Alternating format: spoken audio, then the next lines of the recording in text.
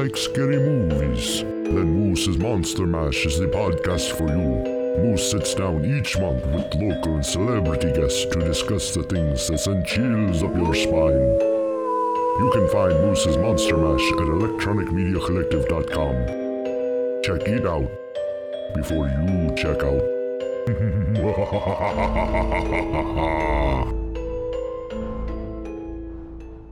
Hey everybody, this is Leonardo of the Teenage Mutant Ninja Turtles, and you're listening to Bullspit with Moose. Cowabunga! Hey, Paul, look over there at the size of that moose. Son, that's no moose. That there is a pile of bulls. Okay, we need to make a couple quick adjustments here, and you know what? Yeah, I think that's better. Away we go.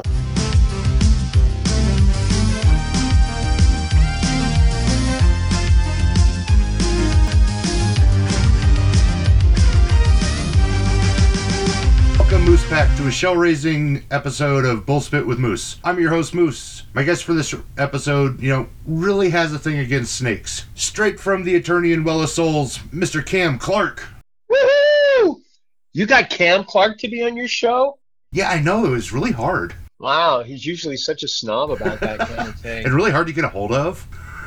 Yeah, recluse, I hear. Kind of like Howard Hughes. Without the pocketbook. Do you have the pocketbook? Because, if you get that eccentric, I'll send you my address afterwards. So how's it going, man? Trying to take a stir out of crazy during the era of COVID. Well, just put on a dress and run around, and it helps. So I've learned. I kind of just get naked and run around. You just made half my viewers blush. I love it. So, I'm looking through your biography and stuff. If you did anything but showbiz, I would be surprised. What do you mean? Based on your family background, with your dad was an actor, your mom was a singer, and you just have so many different actors, actresses, musicians. Like, you come from a very eclectic showbiz family that. Yeah, but most of the kids didn't stay in the business, so it's actually not as likely as you think it would be. There's the luck of the draw. There's, those who didn't choose to stay, to want to pursue the industry. Most of them didn't. Most of them, when the show ended, ended their, their career. Some of my girl cousins, they performed for quite a few years together after the show ended. So in that vein, what was it like growing up around, your dad was in pretty much everything as far as TV goes. So, what was growing up around that like? Well, it's all I knew. So it wasn't anything, it was just, that's my dad, and he's making monster movies, making, cheap B horror films. Those are the best ones. Yeah, he hated it. He hated it that he, never made the A team. See, I love most of the B horror films as opposed to, especially nowadays, a lot of the blockbuster horror hits, because there's more heart and soul goes into them than just money and production value. It's like the remake of. Oh God, it was so horrible. One of my favorite films, Julie Harris and The Haunting? Yeah. And Claire Bloom, I think. Amazing film. And the remake that I don't remember who was in it, Catherine Zeta-Jones and whoever. It was just money. All that was there was puffed up money and, not scary at all. It was just like, bigger is, more is more. Well, no, it's not. No, you have to have feeling and soul, and you have to have something to take away from it other than cool effects, bro. And that's why the B and C horror films got it. They don't have money to waste on effects. You get the practical effects. Yeah. You get good acting. You get, well, I don't know about that. You get as good as you pay for. But, as far as, they give you everything they have. So yes, you can tell it's a passion project. It's not always just, all right, I'm here for a paycheck, let's go. And as a fan, you can appreciate that. Mm-hmm. And so many of my friends, when I was little, when they found out who my dad was, they were like, wait, your dad was in that movie? I went, well, yeah, it's just a stupid horror film that was made for a budget of $1.95, but a lot of people loved it. I've seen every one of those $1.95 horror movies. So, I appreciate your dad's work. Well, thank you. And you were trained in voice acting by Mr. Michael Bell. Yes, he was my first cartoon coach. What was working with Duke like? Duke from G.I. Joe. Remember, you're the geek, That's not right. me. He was one. I took classes from a number of people, and he was so great. And I'm not blowing smoke, just because you've mentioned him and we're doing an interview. In the private of my own home, I have told people that Michael was great because he reminded me of how, if I were into teaching, how I would do it is there was no bullshit. He didn't like, when I've guessed, I've never had a class, but when I've guested, so many times the people who are in the class have no business being there. They just don't have it. But I'm not a person who can go, hey, okay, well, that was sure something. Let's, and dig to find something good about it. I'm just the guy like Michael would do when he'd get you up on the mic, up in the front of the class, and you do something. He goes, do this, and you do it. And you go, nope. Do it again, and you go, blah blah blah. Nope. He didn't coddle you, because if you're serious, nobody's going to coddle you. And if I taught, it would have to be a master class, because I'm just not interested in, holding people's hands. And I loved it because as a student, I love when someone just goes, nope, because I've been with teachers where they, one of the best things about a class is you get to hear other people's work. And someone gets up there and they're really, to your ear, no good. But the teacher goes, hey, okay, great. Who's next? And you're sitting there thinking, wait, what? And I'd go, well, yeah, what can I learn if you just give this person a hand job? I can't gain anything because now I don't trust you.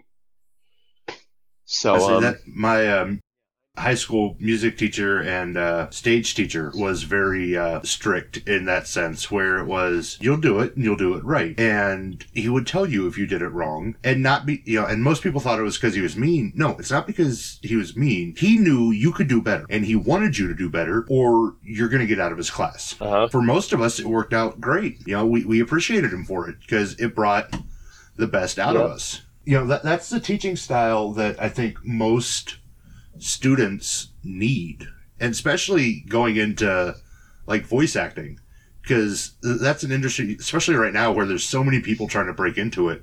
You need that hard, no, you can't just beat around the bush. You need that hard, no, you have to do it this way, or you have to, you need the hard notes, I guess is what I'm trying to. And one of my favorite little anecdotes about Michael is that when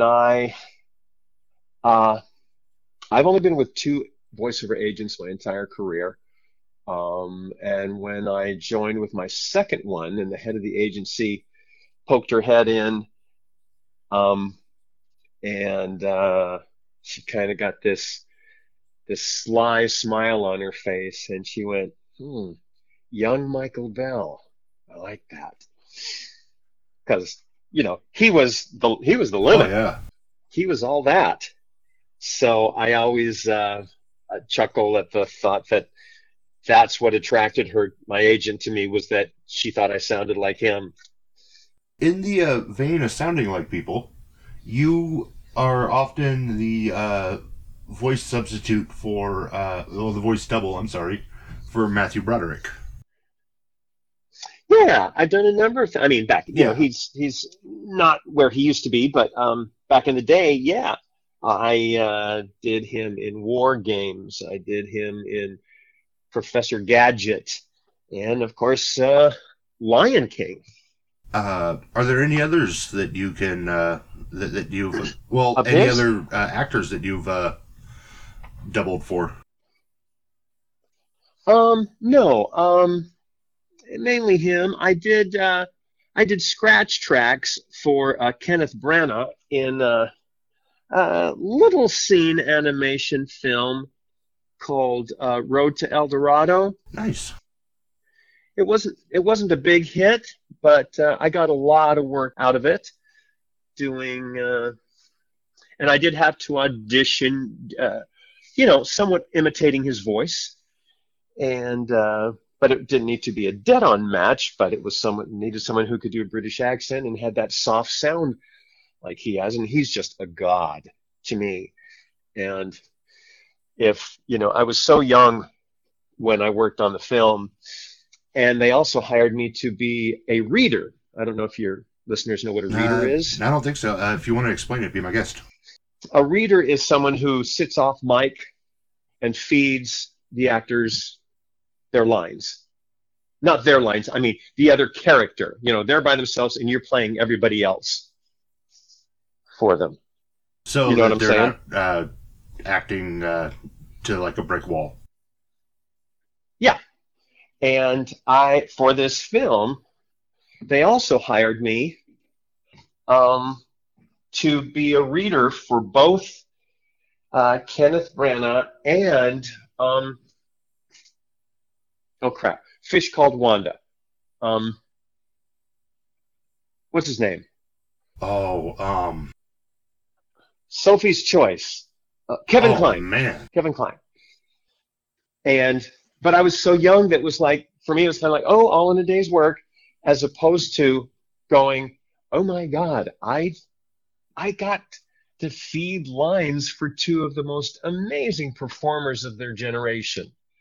But you're young and you don't think as in such terms. But I get to look back on it and go, hey, I worked with those guys. That's when hindsight kicks you in the butt and says, man, if I could have picked their brain for 5 minutes. Yep. And they couldn't have been sweeter. You hear all kinds of goofy stories about people who can't be bothered with being nice and everything. And they were both just such sweet gentlemen.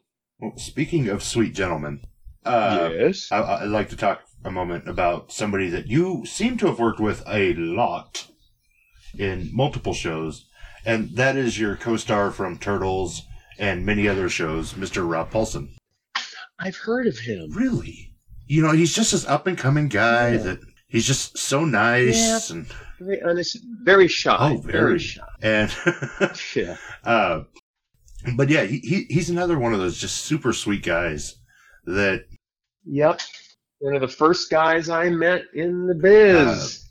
He's, interestingly enough, one of the first celebrities that I actually had a chance to sit down and chat with. And this long before I was doing podcasts, but I sell wood burnings at conventions.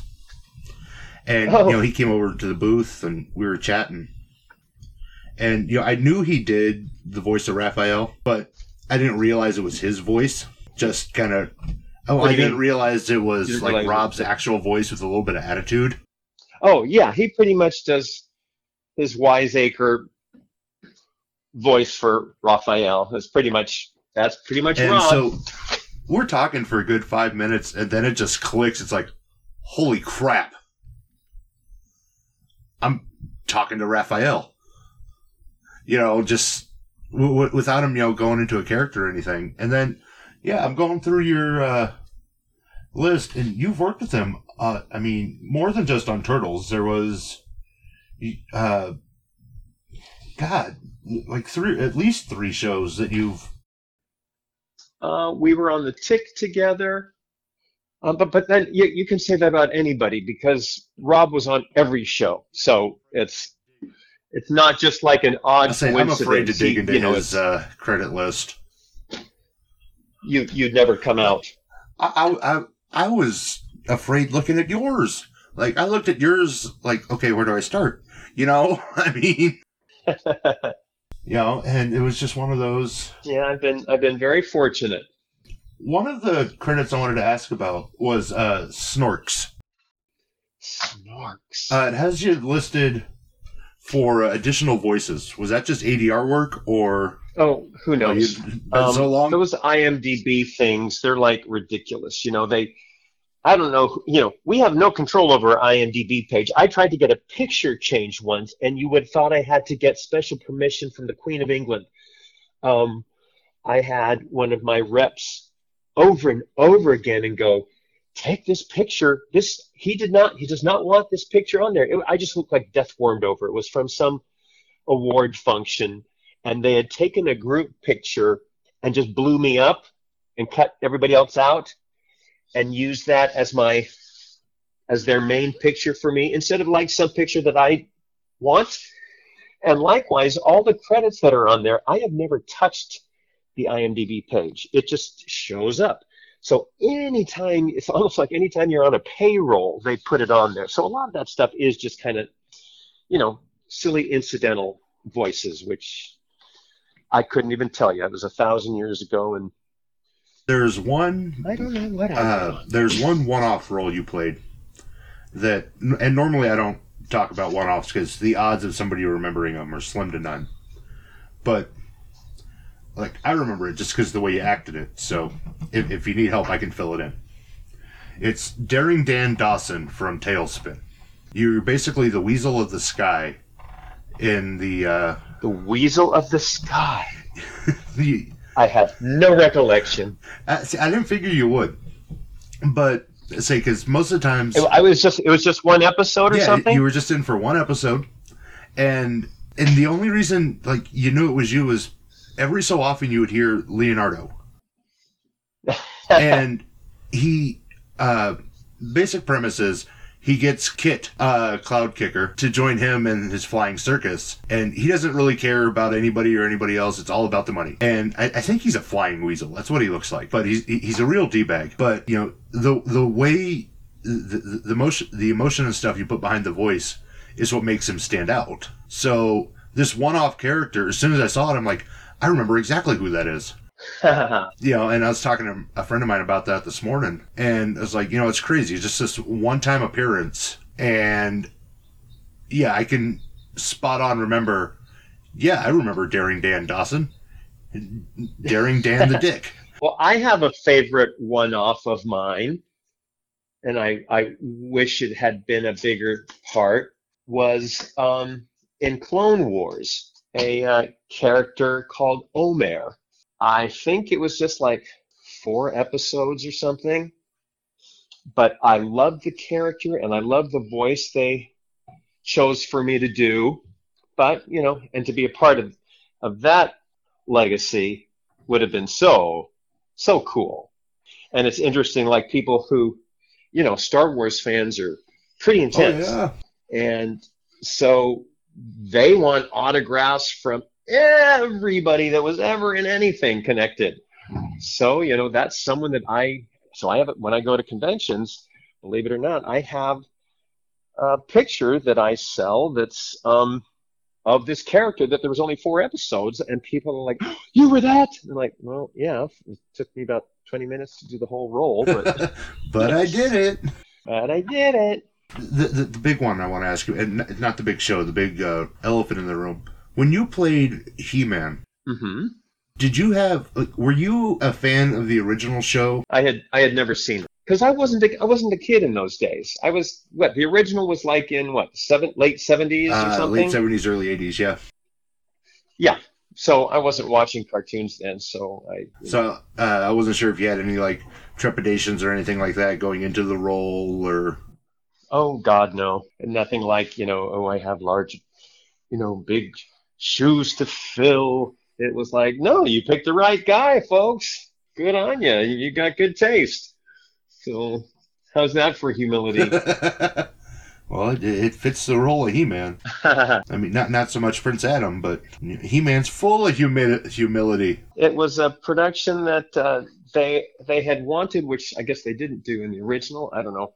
they wanted Prince Adam and He-Man to be performed by the same person, and it was filmed in Canada. It was recorded in Canada, and they couldn't find anybody up there that they liked. So they did a huge casting call down here in LA, and I got it. So I was tickled because the character, even though I'd never seen it, is an iconic character, and so just for that part, that was fun. At this point, you're racking up the icons. I mean, you've got to voice Simba, you've got to voice He-Man. We'll get to the other one here shortly. You were in the English dub of Akira, which is huge in the anime world. Yeah, isn't that hilarious? I mean, I think it was one of the first ones I ever watched. Uh-huh. And then you're also huge in video games. Well, it's true. I mean, can you tap dance? Is there anything you can't do? Yes, I can. See? I can do a single, a double, and a triple time step. There's nothing he can't do, folks. Well, I can't touch my toes or do the splits. So. Well, you got nothing but time. Work on it. Right, that's right, especially now. But yeah, you are Liquid Snake in Metal Gear Solid. Yes. Yes, dear brother. And I have a funny story about that. A good friend of mine sent me this morning to remind me about it. There was this tweet about Snake ordering food. Oh, yeah. And he tweeted you asking what it would be like if Liquid Snake ordered food. It was, someone tweeted David Hayter about how would you order. It was really random. Just what would you order if you were at a Mexican drive-thru or whatever it was.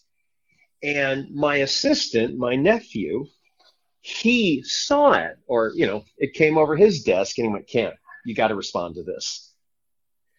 And so, since David had said, well, I do this or that, or however he responded to working at a drive-thru, I just hopped in the car and my cousin was over and I said, hey, take my phone. I got to send this off to David. And it went viral. It was hilarious. I was like, wow, this show is really old and yet still.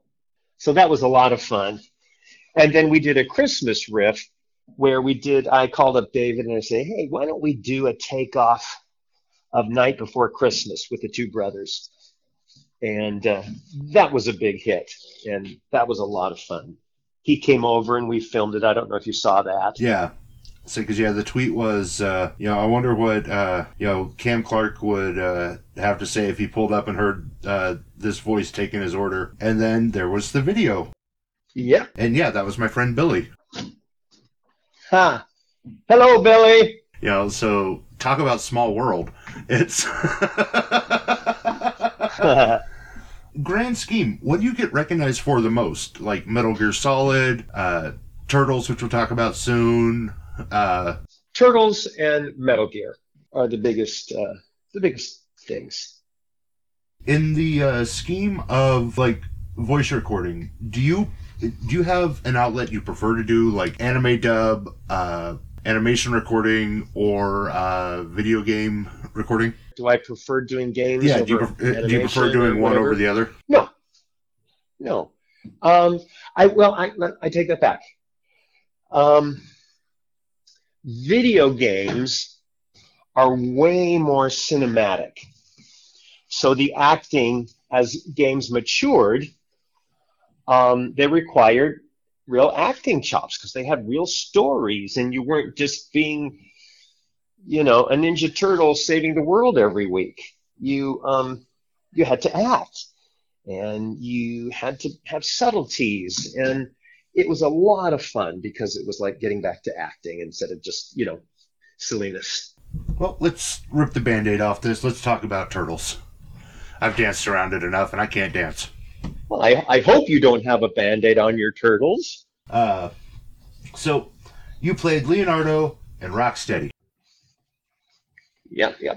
What was the like direction you were given for Rocksteady's voice, if you remember? He's a rhino and he's a baby. So, and he's a dummy.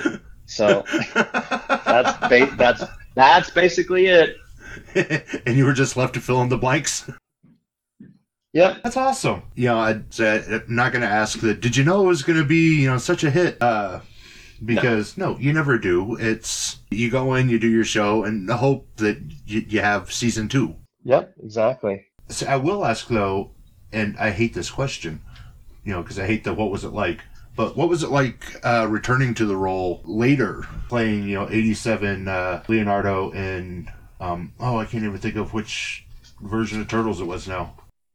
Yeah, I can't remember what the year was either, but that was great to get to be in the booth with the guys again.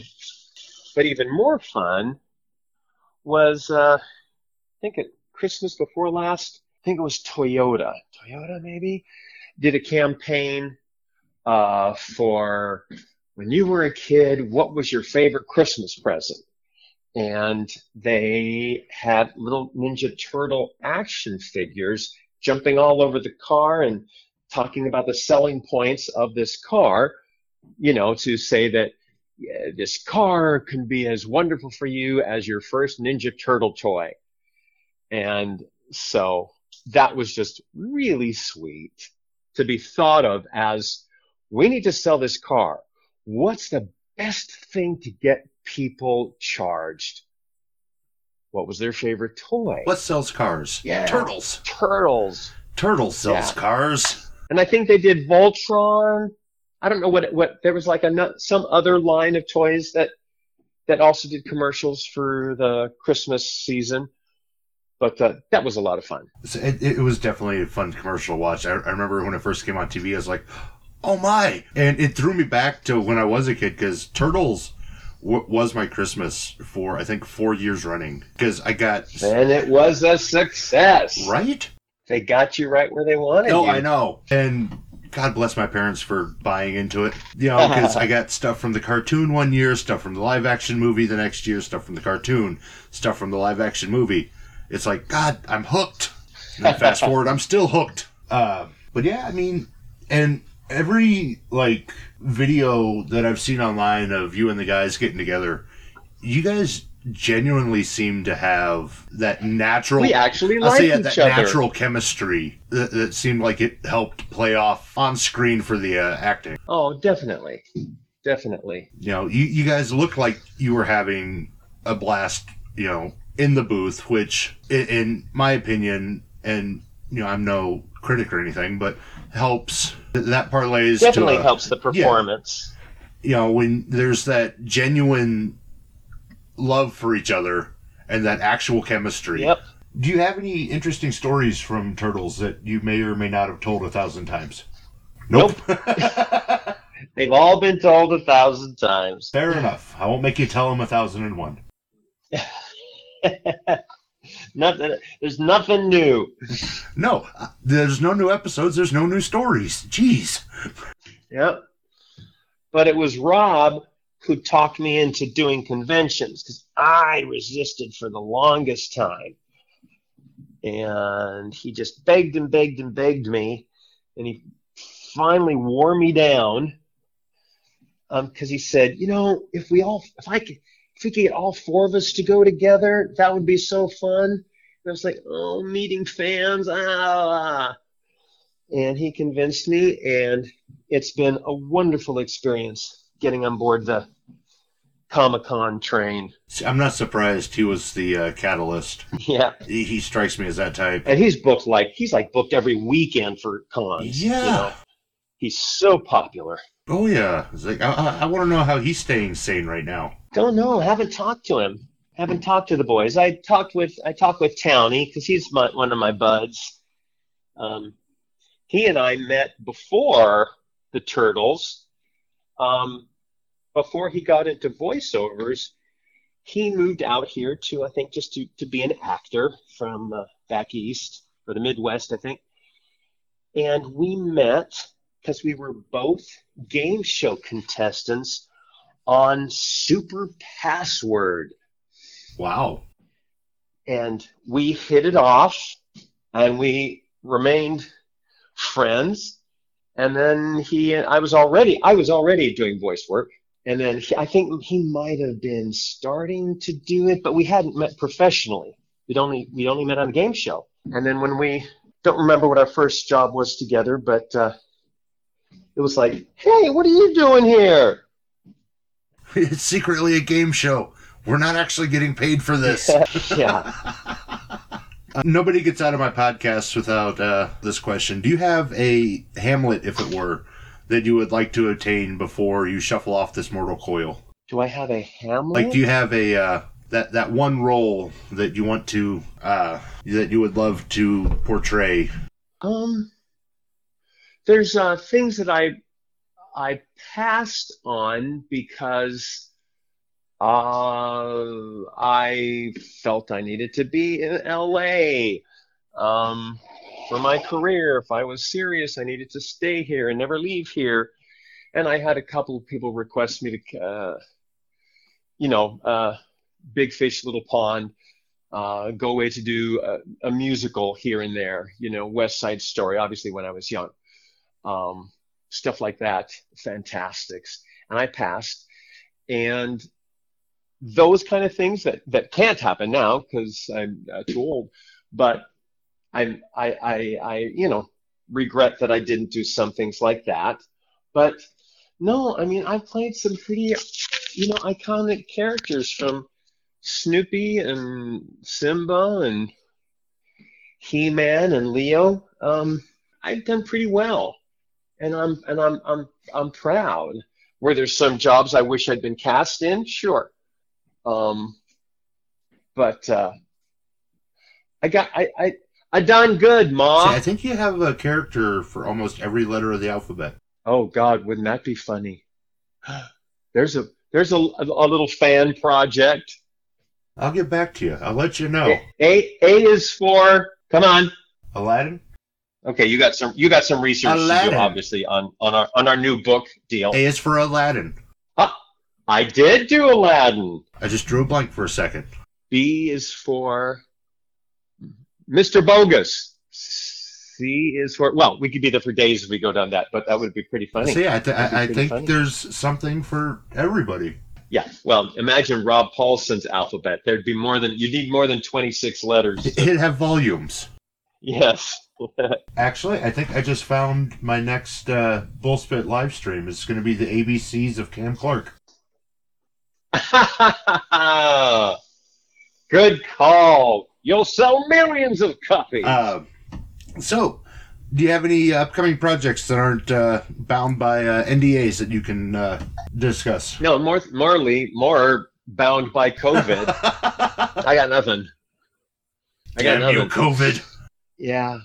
The long and the short answer is nope. I did a couple of little game expansion things, before it shut down, but I couldn't even tell you what they were, but nothing like, ooh, there's a big thing coming from Blizzard Entertainment. Keep your eyes open. I don't have anything.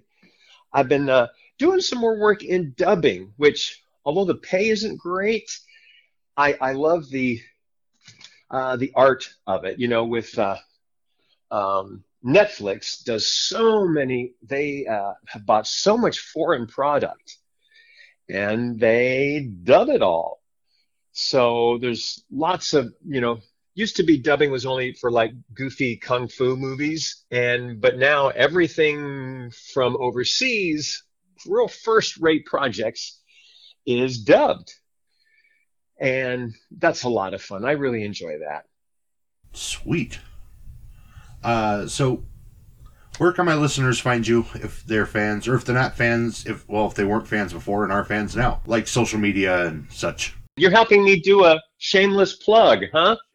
Oh, I'm all about shameless plugs. All right. Well, CamClarkVoices.com. That would be pretty funny, huh? I show old clips and do musings of my career and stuff. Most of it is of my childhood work with my family, but these hilarious old clips from, the golden era age of variety television, which is a genre that doesn't even exist anymore. You know, I find if I'm talking to a fan and they say, "Where did you start?" and I go, I have to say, "Do you know what variety television is?" And they're like, no. I do. And I go, well, but it's lost. You know, Carol Burnett and Flip Wilson and Rowan and Martin. Ed Sullivan. I mean, Rowan and Martin, all of that. It's like goodbye. You know, they don't do that anymore. And everybody had a variety show. Dean Martin, Jonathan Winters, even, you know, Judy Garland did, and Loretta Young, and back in the early days, back in the 50s. But, you know, even into Donnie and Marie, you know, after the Osmond brothers' career kind of sort of was over, as, you know.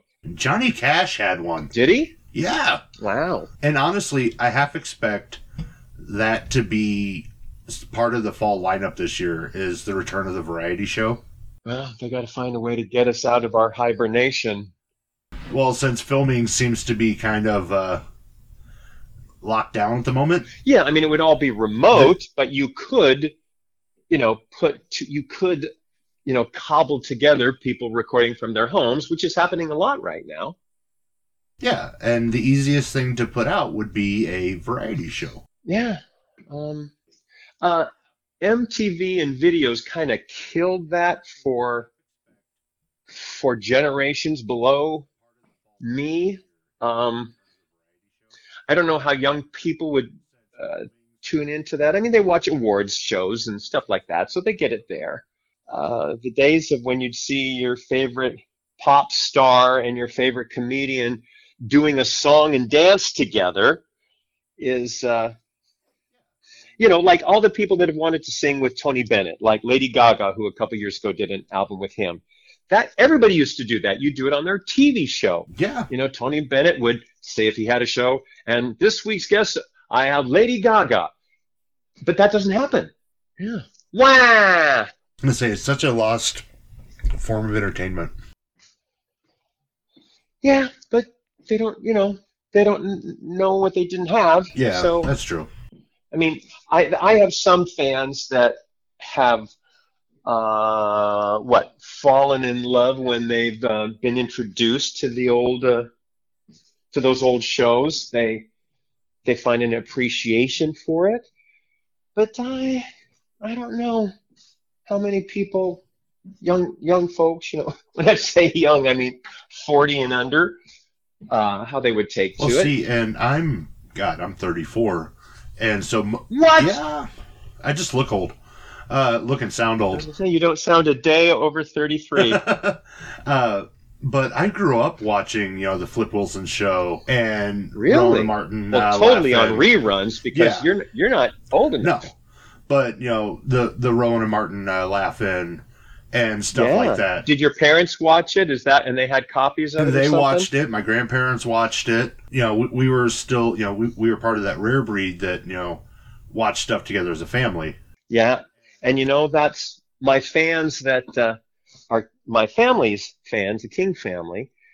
That's the main thing they comment is back when you watched television as a family. And entertainment is so splintered now and so specific that everybody can see exactly what they want and only what they want. Oh, yeah. And so there's not so much sharing anymore of art, of you know, different musical tastes. Because back in the day, you were exposed to it all because there was only 3 networks. You know, it's you couldn't escape at least being exposed to musical theater or exposed to stand-up comedy. But now you just, you know, if you're a fan of X, Y, and Z, you can just fill your day with them. Oh, yeah. And not stumble on something that's not in your wheelhouse. Yeah, and it's a shame. Young people today, they just don't know what they're missing. I say that every day. Right? Well, folks, Stay safe out there. Stay safe, if not sane. You know where to find him.